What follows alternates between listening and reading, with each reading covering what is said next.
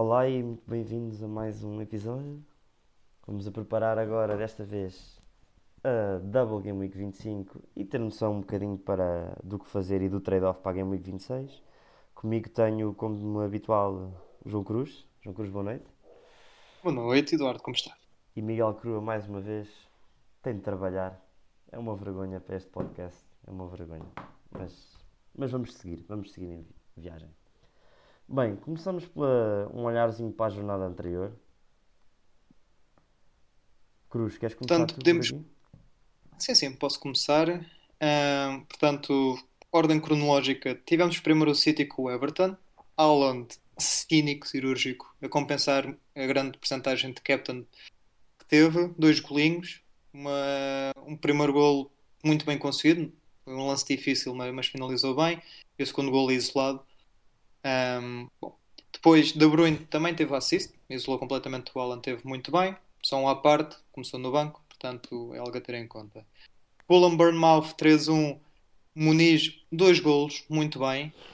Tem estado numa boa forma, já pronto, é praticamente isso. Solanke, por outro lado, teve uma assist e pronto. Tendo ficado 3-1, também o Leandro não teve clean sheet. Liverpool-Burnley foi um jogo em que Darwin, Jota e Luís Dias marcaram, portanto, o Luís Dias, se calhar, é o jogador destes três com menos ownership, mas praticamente Darwin, se calhar, podia ter feito um bocadinho mais. Jota também teve participativo mais do que o Luís Dias, mas acabou por correr bem. Destaque para Arnold, que fez uma assist, mas acabou por ser um intervalo tocado, e sim. Luton Sheffield 1-3 surpresa. Não há muito mais para pegar aqui. O Deadaway teve uma assist, Morris está nos penaltis, Makati está nos penaltis. Doty líder, Mas, líder de sempre em chances created, com 9 num exatamente. jogo. Pouco serviram. Mas... De pouco serviram. Mas como o Eduardo disse bem no Twitter, nos nossos resumos, o Luton recorreu muito aos cruzamentos. Portanto, daí também que vieram essas 9 oportunidades que criaram, que foram praticamente um recorde. De seguida, Spurs 2, Brighton 1. Son começa no banco, volta da Asian Cup, mas ainda entra, ainda vai a tempo de fazer uma assist. O Richarlison tem uma grande oportunidade que acabou por não concretizar e acaba por sair do jogo sem returns. Destaque para o Brighton, tanto Roça bateu os penaltis, que acabou por fazer o gol. Depois temos Wolves Brentford, Ivan Toney cirúrgico, marcou um golinho. Destaque também para Reguilon, que teve uma assist, está a bater metade dos cantos e tendo defesa, tem estado com um posicionamento muito subido. Flecken é o segundo jogo em que tem mais ou igual a 7 pontos, portanto também um destaque. Nottingham 2, Newcastle 3. Um, Portanto, isto foi muito. Newcastle é péssimo a defender, no fundo, é o que se passa. É o oposto do Sharp, início da época. exatamente. E é quando se pensava que se calhar esta segunda metade da época iam estar um bocadinho mais consistentes, depois desta pausa das seleções e o que foi, do Natal, desculpem. Mas pronto, continuam muito complicados. Trippier voltou a ter assist, Char marcou, pronto, que tem estado muito bem ofensivamente, que nem é supostamente o objetivo. Do outro lado, Forest muito fortes no contra-ataque e, portanto, o Elanga aproveitou muito, Hudson-Odoi marca um gol fora da área e Gibbs vai também muito participativo. West Ham Arsenal, pronto, masterclass, 6-0, rápido. Saka marca dois golos, um deles de penalti, portanto tem penalty duties. Eduardo gostou muito deste pormenor, Gabriel e Saliba, os dois centrais, Foi fazerem um gol alright. cada. Foi alright. Além do gol também tiveram clean sheet.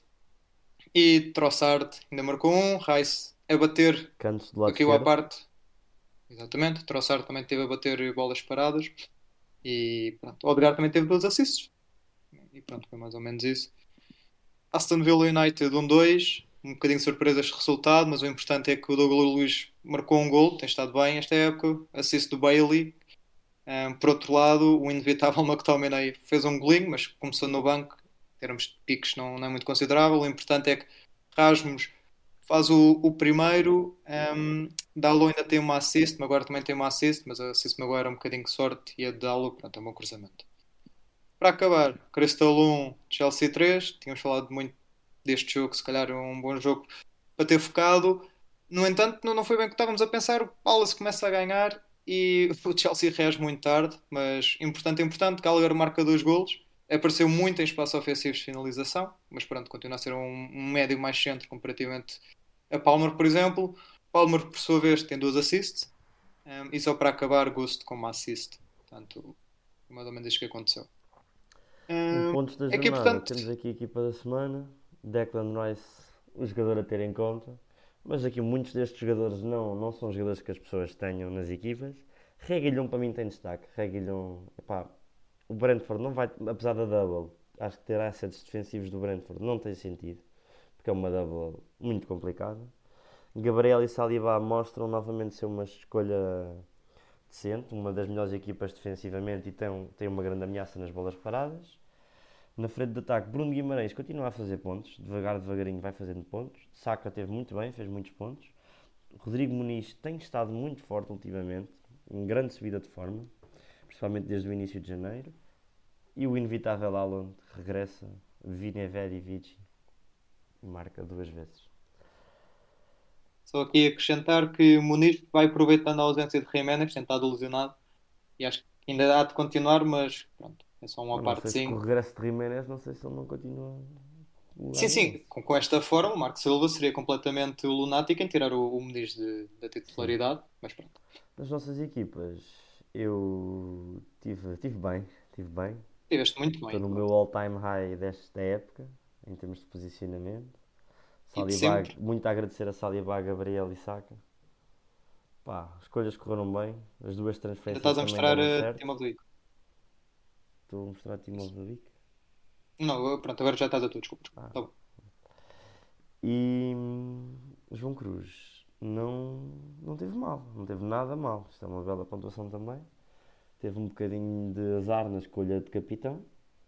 Escolheu o Jota. Azar, também não é só azar, não é? Eu, O que eu está por trás? O pessoalmente, que está por trás desta decisão, João? o que está por. Opá, posso morrer nessa colina que eu acho que Jota fazia mais sentido.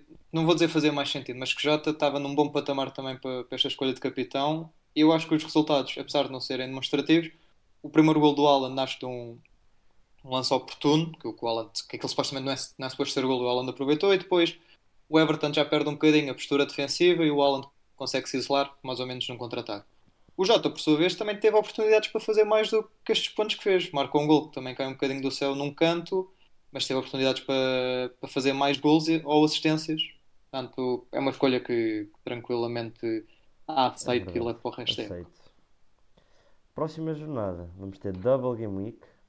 Mas é uma double, isto para mim, eu não sei como é que tu encaras isto, mas eu acho que isto encara-se quase como se fosse duas Game Weeks, que é a 25 e a 26. Porque numa tens uma double e na outra a seguir tens uma blank.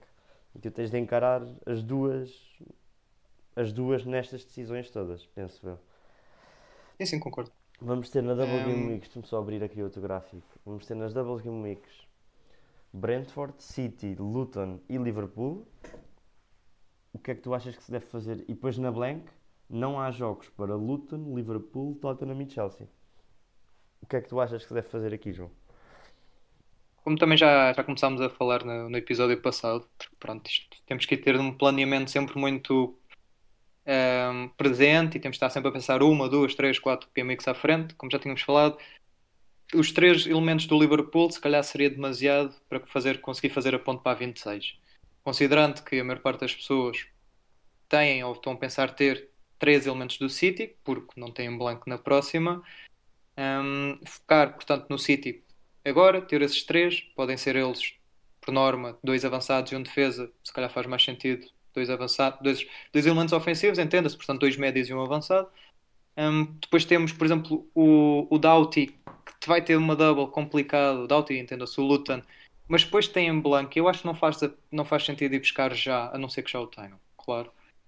Mas depois, se calhar, ir buscar numa 27, já pensar mais à frente, ok. Buscar os jogadores do Liverpool, complicado, porque, pronto, tem em blanco a seguir, isto tem que ser muito, muito bem precavido. A minha opinião acaba por ser tentar ficar no City, é sempre chato por causa da roleta que é o Pepe a escolher os 11 iniciais, mas é um risco que se tem de correr. Depois o Luton, não acho que vale a pena. O Brentford, também são jogos complicadíssimos. O Liverpool, pronto, pá, vai aqui muito ver se tem mais jogadores do Tottenham e do Chelsea. Tem que fazer bem as contas, se querem levar isso ou não. Mas eu acho que qualquer outra equipa que não seja Brentford City, Liverpool, não faz muito sentido ir buscar jogadores agora. E digo Brentford porque, apesar de ter uma double agora complicada, podem sempre confiar que se calhar um Reguilon ou um Tony podem fazer mais pontos do que em 2 jogos, sem dar return, podem quase ter o mesmo número de pontos que um jogador que não faça nada. E depois tem, jogam na 26 e já a pensar mais à frente, na 28 e na 29 não tem em blanco. Portanto, esse é o meu ponto de vista agora. Eu sou a E, favor. Eduardo, qual é que é a tua interpretação? Eu sou a favor de que só jogadores. Epá, que do Brentford só Ivan Toney é que tem sentido. Porque o Reguilhão pode bater os canos que ele quiser, não acredito que faça uma única clean sheet aqui. E mesmo que se fizer uma assist em 2 jogos, pá, é pouco. Não, para justificar a transferência. Eu acho que toda a gente deve partir para esta Game Week com 3 jogadores do City. Dos 3 jogadores do City é difícil decidir quais são. Eu acho que o Alan vai ser titular nos 2 jogos. Eu não me admirava, que o Crua diz nos comentários também, e bem, eu não me admirava se o KDB, e quem diz o KDB diz qualquer outro médio, saísse do banco num dos jogos, só fosse titular num dos jogos. Tipo, muitos deles vão ser titulares apenas num jogo. Na defesa, o seguríssimo Kyle Walker, que era garantido a jogar os 2 jogos, não jogou os últimos 2 jogos. Não sei o que é que se está a passar. É difícil tomar uma decisão aqui, mas eu acho que se deve partir com 3 jogadores do City. E quem puder, acho que devia partir com 3 jogadores do Liverpool. Acho que se isto custar 4 pontos é uma boa decisão na mesma. Mas depende das pessoas, do que é que acharem. Para capitão, achas que faz sentido pegar num jogador do Liverpool ou num jogador da City? Eu pessoalmente estou a pensar muito em Haaland, que apesar de ter um receio de ele não jogar os 180, como tu disseste, em princípio começa a titular os dois, eu concordo. É sempre complicado com o Pep, mas eu acho que o Chelsea tem uma defesa péssima, o Brentford também há de sofrer golos, e o Haaland aqui, pronto, é o inevitável, e espero eu que dê returns, não sendo o Haaland, eu acho que o Foden ou o Kevin também não são mais piques. Pá, e comparativamente ao Liverpool, eu fugiria. Porquê? Darwin é o que é inconstante, ninguém sabe, só Deus e nem ele, às vezes. Depois temos Jota, Luís ou Salah, e aqui, portanto, vem o grande ponto de interrogação, que é o Salah vai voltar, não sabemos se começa no banco, em princípio há de começar no banco o primeiro jogo, depois o segundo, em princípio já vai para titular, dependendo se não acusar a lesão outra vez. E aqui, a quem é que ele vai tirar tempo? Vai ser o Luís Dias? Vai ser o Jota? Vamos meter o Salah capitão para jogo e meio? Vamos meter o Jota a capitão para jogo e meio também, se calhar? Ou o Luís Dias para jogo e meio? Portanto, apesar de tudo, eu acho que preferia um jogador do City. Entre eles, pronto, claramente, né, na pole position, Erling Braut Haaland. E pronto, e também vou já introduzir o tema que será que se calhar está na altura de dar o pull the trigger no triple captain, não é? E nesse sentido, concordas, não concordas? Queres guardar? Eu penso que sim, eu acho que isto é uma boa oportunidade de utilizá-lo. Vamos ter no futuro Double Game Weeks, quer na 34, quer na 37. Na 37 em princípio uma Double Game Week grande e na 34 uma Double Game Week que também deve ter algumas blancas. E eu, para ser sincero, aí gostaria, num cenário ideal, de utilizar o Free Hit numa e o Bench Boost na outra. Pelo que eu acho que, tendo em conta não só ser um Double Game Week nesta jornada, mas as equipas que têm um Double Game Week e as fixtures que têm, eu acho que ambos são boas opções. E se eu tivesse de utilizar, usava, que eu, em princípio vou utilizar, usava ou no Haaland ou no Salah. O Jota pode fazer pontos, eu acho que pode fazer muitos pontos, mas eu acho que para estas coisas acho que as escolhas mais óbvias seriam Haaland e Salah. Preparação Fugir do para. Darwin, não é? Diz? Sim, fugir do Fugir do Darwin. Darwin. Fugir do Darwin. Muito fugir do Darwin. Quem meter Darwin na triple captain, epá, a coisa pode correr bem, mas vai passar muito a mal. Se vir os jogos, vai passar muito, muito mal. Vai sofrer muito. E não vale a pena. Assets do Tottenham e do Chelsea. O que é que se deve fazer, João? É vender? Excelente tema, não é? Pedro Porro, que é muito comum muitas equipas, está lesionado nesta Game Week e na próxima. A da próxima é indiferente porque tinha um blank. Depois, o importante é que eles na 29 têm um jogo de certeza. Portanto, não vou ter blank Exato. e diria que se podem dar ao luxo, mantenham o Porro na equipa, ou outro elemento do Tottenham, desde que na 26 consigam ter pronto, 11 a jogar, ou pelo menos 10. Nesse sentido, acho que é preferível tirar outro jogador que mais tarde venha a ter blanco. Por outro lado, Chelsea, o Palmer, portanto, tem sido o mais comum também, quase. Além do Malo Gusto, que agora também tem alguma ownership, diria que este jogo não metam a jogar contra o City, porque pronto, a não ser o Palmer, pode sacar um coisa da cartola, mas pá, improvável. Depois, pronto, tem blanco à mesma, mas diria que comparativamente ao Tottenham, se calhar começam a ter uma run também um bocadinho mais complicada e muito importante. É complicado saber se eles vão ter o blanco ou não ainda na 29. Portanto, a terem tirar alguém entre estes dois, diria, para tirarem o do Chelsea. De qualquer das maneiras, eu acho que a partir da 27 o Tottenham começa a ser mesmo uma equipa muito importante, especialmente Son, e mais do que os assets do Chelsea. O que é que tu achas, Eduardo? Também acho que sim. Olha, em termos da blank da Game Week 29, há que lembrar também que só sabemos quem é que vai ter blank e quem é que não vai ter blank a seguir à 26, porque as eliminatórias da FA Cup são entre a 26 e a 27. Temos aqui o gráfico de probabilidades e o que é necessário acontecer para haver blank ou para não haver blank. Eu acho que não se deve pensar muito neste momento na Game Week 29, mas também não é para descartar. Ou seja, se for para vender entre um rapaz do Chelsea e um rapaz do Tottenham, eu acho que se vende um rapaz do Chelsea, porque o Tottenham é garantido que joga na 29 e o Chelsea não. Mas depois há o senhor Cole Palmer, que eu acho que o Cole Palmer é dos, se não o jogador com mais valor points per million do meio campo para a frente. E joga com o City e depois tem uma blank. E depois provavelmente não joga na 29. Mas é um jogador muito barato. Será que vale a pena vender? Aí é que está um bocado o meu ponto. A minha É estratégia, eu digo já, a toda minha a gente. estratégia é ter 3 jogadores do Liverpool, 3 jogadores do City para esta 25 e depois na 26 vender 2 dos jogadores do Liverpool de forma a ter 11 jogadores para jogar na 26. E não vender um jogador do Tottenham que eu tenho por causa da Game Week 29 mesmo. Uhum. Ahm, Epá, mas pronto, não há decisões corretas aqui. Jogadores que Não, não não. tenham double aqui nesta jornada, epá, eu acho que não faz mesmo sentido ir buscar. Não tem mesmo sentido. E se veem que não De querem acordo. buscar ninguém, se verem que não querem buscar, se já têm 3 do Liverpool e 3 do City, ou se já têm 3 do City e não querem buscar um extra do Liverpool por causa da blank na jornada a seguir, que eu acho que é erro, mas que é uma posição válida. Deem rolo.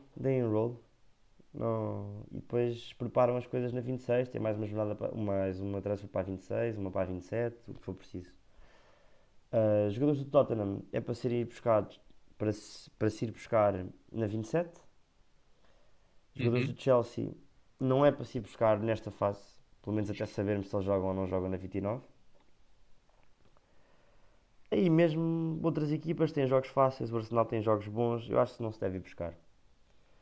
Última situação aqui no que toca aqui a estas transferências é, para quem já tem Haaland, quem ir buscar do City, se quiserem ir buscar alguém. Cruz, o que é que achas? Eu acho que, não sendo eu muito fã, o Julian acho que vai estar bem nesta double, porque tu mencionaste bem que o Walker não tem jogado, mas ele foi titular para a Champions, portanto o Pep também às vezes vai focando mais umas competições para certos Sim. jogadores e mete e roda nas outras competições. Eu acho que defesas do City é muito complicado. Se calhar aqui, para mim seria a melhor pick para ir buscar, mas a semana passada também me perguntaste qual é que seriam os jogadores que eu iria buscar e mencionei o Walker e o Guardiola e nenhum jogou. Um está lesionado, o outro simplesmente começou no banco e ainda saltou, mas pronto, não vale muito quando é assim. Portanto, só diria o Ake, mas preferencialmente Alvarez, Foden e KDB, se conseguirem ter estes, além do Haaland, ter destes 3-2, eu acho que seria preferível ir buscar um defesa. E só também para introduzir, antes de passar a palavra, Tem-se falado muito, pronto, o Arnold está de fora. Conor Bradley e Joe Gomez têm sido são hipóteses para o substituir e muita gente está a pensar no Conor porque mais barato, já teve as returns que teve, principalmente no jogo contra o Chelsea, e acaba por ser uma hipótese arriscada na minha ótica, porque eles entretanto também vão ter uma final para a Carabao e a rotação é muito alta, mas só queria introduzir. Eu pessoalmente acho demasiado arriscado para o que é, mas também sendo um asset que não custa muito dinheiro, é Eu algo a acho que tem mencionar. sentido, eu acho que ele vai ser titular. Eu acho que a ir buscar um defesa do Liverpool ia buscar o Bradley, Conor Bradley. E a última situação aqui é Salah está de volta. Ias buscar o Uhum. Salah ou não? É uma double game week. Se eu tivesse possibilidades financeiras, Sim. ia buscar o Salah. Eu tenho muito medo do E Salah. para quem tem o Ahm, Trent, achas que faz sentido vender o Trent para ir buscar outro defesa e vender um médio e ir buscar o Salah? São 4 pontos, assumindo que gastas 4 pontos nisto. Será que compensa? excel- Excelente questão, não é? Eu acho que o Eu, Salah. eu digo desde já Ah, que se eu soubesse que ele ia ser titular nos dois jogos, eu fazia isso. Eu fazia isso. mas é isso, né? Nós não temos a bola de cristal Pô, não. e eu acredito seriamente que o Salah faça mais do que 6 pontos. Ou seja, vai ter return num dos jogos. Agora, não estou. Entre os 6 e os 10 pontos, eu acho que vai ficar ali muito ela por ela e não sei se há de compensar esses 4 pontos e depois também vai ser muito dinheiro que vai ser investido no Salah. Se bem que pronto, depois ficamos com o Salah na equipe e tudo bem, tudo bem. Mas próxima Game Week ainda é blank e pá, é extremamente complicado. Agora, Arnold são temas complexos, mas sim, um Bradley tirar o Arnold e meter o Salah, certo. Problema mesmo muito sério, como já falámos muito. Ficamos com dois jogadores que vão ter blank na próxima Game Week, portanto tem de ser muito em consideração com a equipa toda que se tem. O Cruba O diz que Cruto, acha que não há necessidade de pânico o Salah. Pá, eu concordo que não há necessidade de pânico. Se eu tivesse dinheiro para ir buscar, ia buscá-lo. Agora, se começarmos a fazer contas com pontos e etc., é difícil dizer se vale a pena ou não e não sabe se ele vai ser titular ou não nesta próxima jornada. uhum. Relembro para as estratégias das chips que a 25 é Double Game Week, a 26 é blank, a 29 vai ser uma grande blank para a maior parte das equipas. A 34 vai ser double para algumas e blank para outras. E a 37 vai ser double para a maior parte das equipas e vai haver várias equipas na 37 que não, só vão ter um jogo, mas não vai haver blank para ninguém na 37. Isto eu acho que deve ser incluído na estratégia das chips. Claro que sabemos pouco agora e podem muito bem utilizar o free hit na 29 para terem 11 jogadores a jogar. Podem querer usar o free hit numa destas duas. Eu acho que, e isto para mim não é muito negociável, que é que o bench boost deve ser utilizado numa destas duas. E utilizando o bench boost numa destas duas, e o triple captain deve ser utilizado numa double game week. Portanto, usando Uhum. o bench boost numa destas duas, sobra para o triple captain ou a 25 ou a outra destas duas. O que é válido, é completamente válido usar o, o, o triple captain numa destas últimas duas, da 34 e da 37, mas isso implica para mim assumir o free hit na 29. Não está errado, pode ser que dê mais pontos. Porque a maior parte porque ninguém que não use free hit na 29 vai ter os jogadores todos. E aí vão ganhar pontos, de certeza. Eu não sei se compensa ou não. Eu sou da opinião que compensava mais usar o free hit para ter 11 jogadores a jogar uma Double Game Week do que para estar a complementar 3 ou 4 jogadores ou 5 jogadores para ter um 11 inicial inteiro. O que é que tu achas aqui nas chips, Cruz? Eu acho que pronto, vai já bater também ao que já falámos no episódio passado, mesmo com o Moura. A Game Week 29 não tem, de momento, alguma coisa pode mudar, claro, mas não tem jogos muito atrativos. Tanto é aquela de tendo 7 jogadores, ou ter 11 mas desses 11 4 são sempre um bocadinho mais fora da caixa e se calhar nem vão dar pontos. Concordo plenamente, faz sentido guardar para uma double e tentar tirar o máximo de proveito nessa situação. E ok, pode-se perder uns 10 pontos nessa Game Week, mas o trade-off fazer numa pequena, numa grande blank, ou seja, poucos jogos, mas jogos sempre um bocadinho chatos, sem nada, sem ser muito sabor, comparativamente a uma double, pá, eu acho que o trade-off será sempre positivo. Exato. Hum, Se aqui também o Crua está a falar na wildcard na 26, eu acho que seria um bocadinho cedo. Eu Acho que seria também um acho que bocadinho é cedo. cedo, mas é uma estratégia válida. Para mim, para o wildcard, há, há no fundo três estratégias base. Uma é o wildcard na 26, outra é o wildcard na 27 e a outra é o wildcard na 30. Claro que depois podem querer tipo, ter uma boa equipa para a 30 e decidir fazer um wildcard na 33 só mesmo para preparar as jornadas finais e as double game weeks. Uhum. Eu estou mais inclinado neste momento para um wildcard na 30. Vai, um wildcard não necessariamente na 30, mas um wildcard a seguir à blank game week da 29. Acho Uhum. que é a minha opinião. E aí dava para construir uma equipa para preparar para a 29, para ter 6, 7 jogadores, mas isto é abordando de uma forma de não usar frito na 29. Porque se a ideia Sim, for sim. usar frito na 29, faz sentido usar wildcard antes e também há a possibilidade ahm, de usares um frito, de usares um wildcard neste momento para pegares em muitos jogadores do Tottenham, neste momento na 26, que neste momento diz na 26, para pegar nos jogadores do Tottenham que têm boas fixtures, para pegares em jogadores que dá para se ir buscar, navegar pela 29 e depois utilizar o free hit nas doubles mais da frente. Eu acho que é perfeitamente válido, mas para mim o wildcard vai ser posterior à blank. Eu acho que é aquilo. Nós já sabemos o calendário à medida que o tempo for passando, e acho que Exato. é um bocadinho restringir o nosso mar de opções e as nossas possibilidades e a capacidade de adaptação. Estar já a fazer o wildcard em si, mas pronto, é aquela coisa. Só no fim é que sabemos quando é que opções é que foram feitas bem e que decisões é que não foram tão felizes. Portanto, como tu disseste, completamente válido, pode ser que corra bem, mas portanto é um bocadinho por aí. Hum, Pá, eu acho que no fundo não temos assim mais nada muito urgente a falar no episódio 2, não é? Não, estão as cartas na mesa.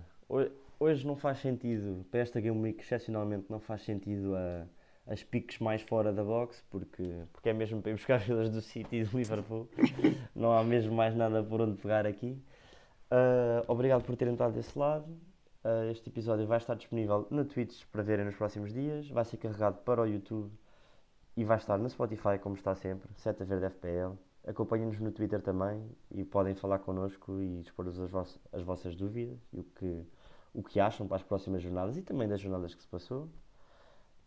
Muito obrigado a todos os que estiveram aí desse lado. Até lá, boa noite, João, Boa noite. e até para a semana.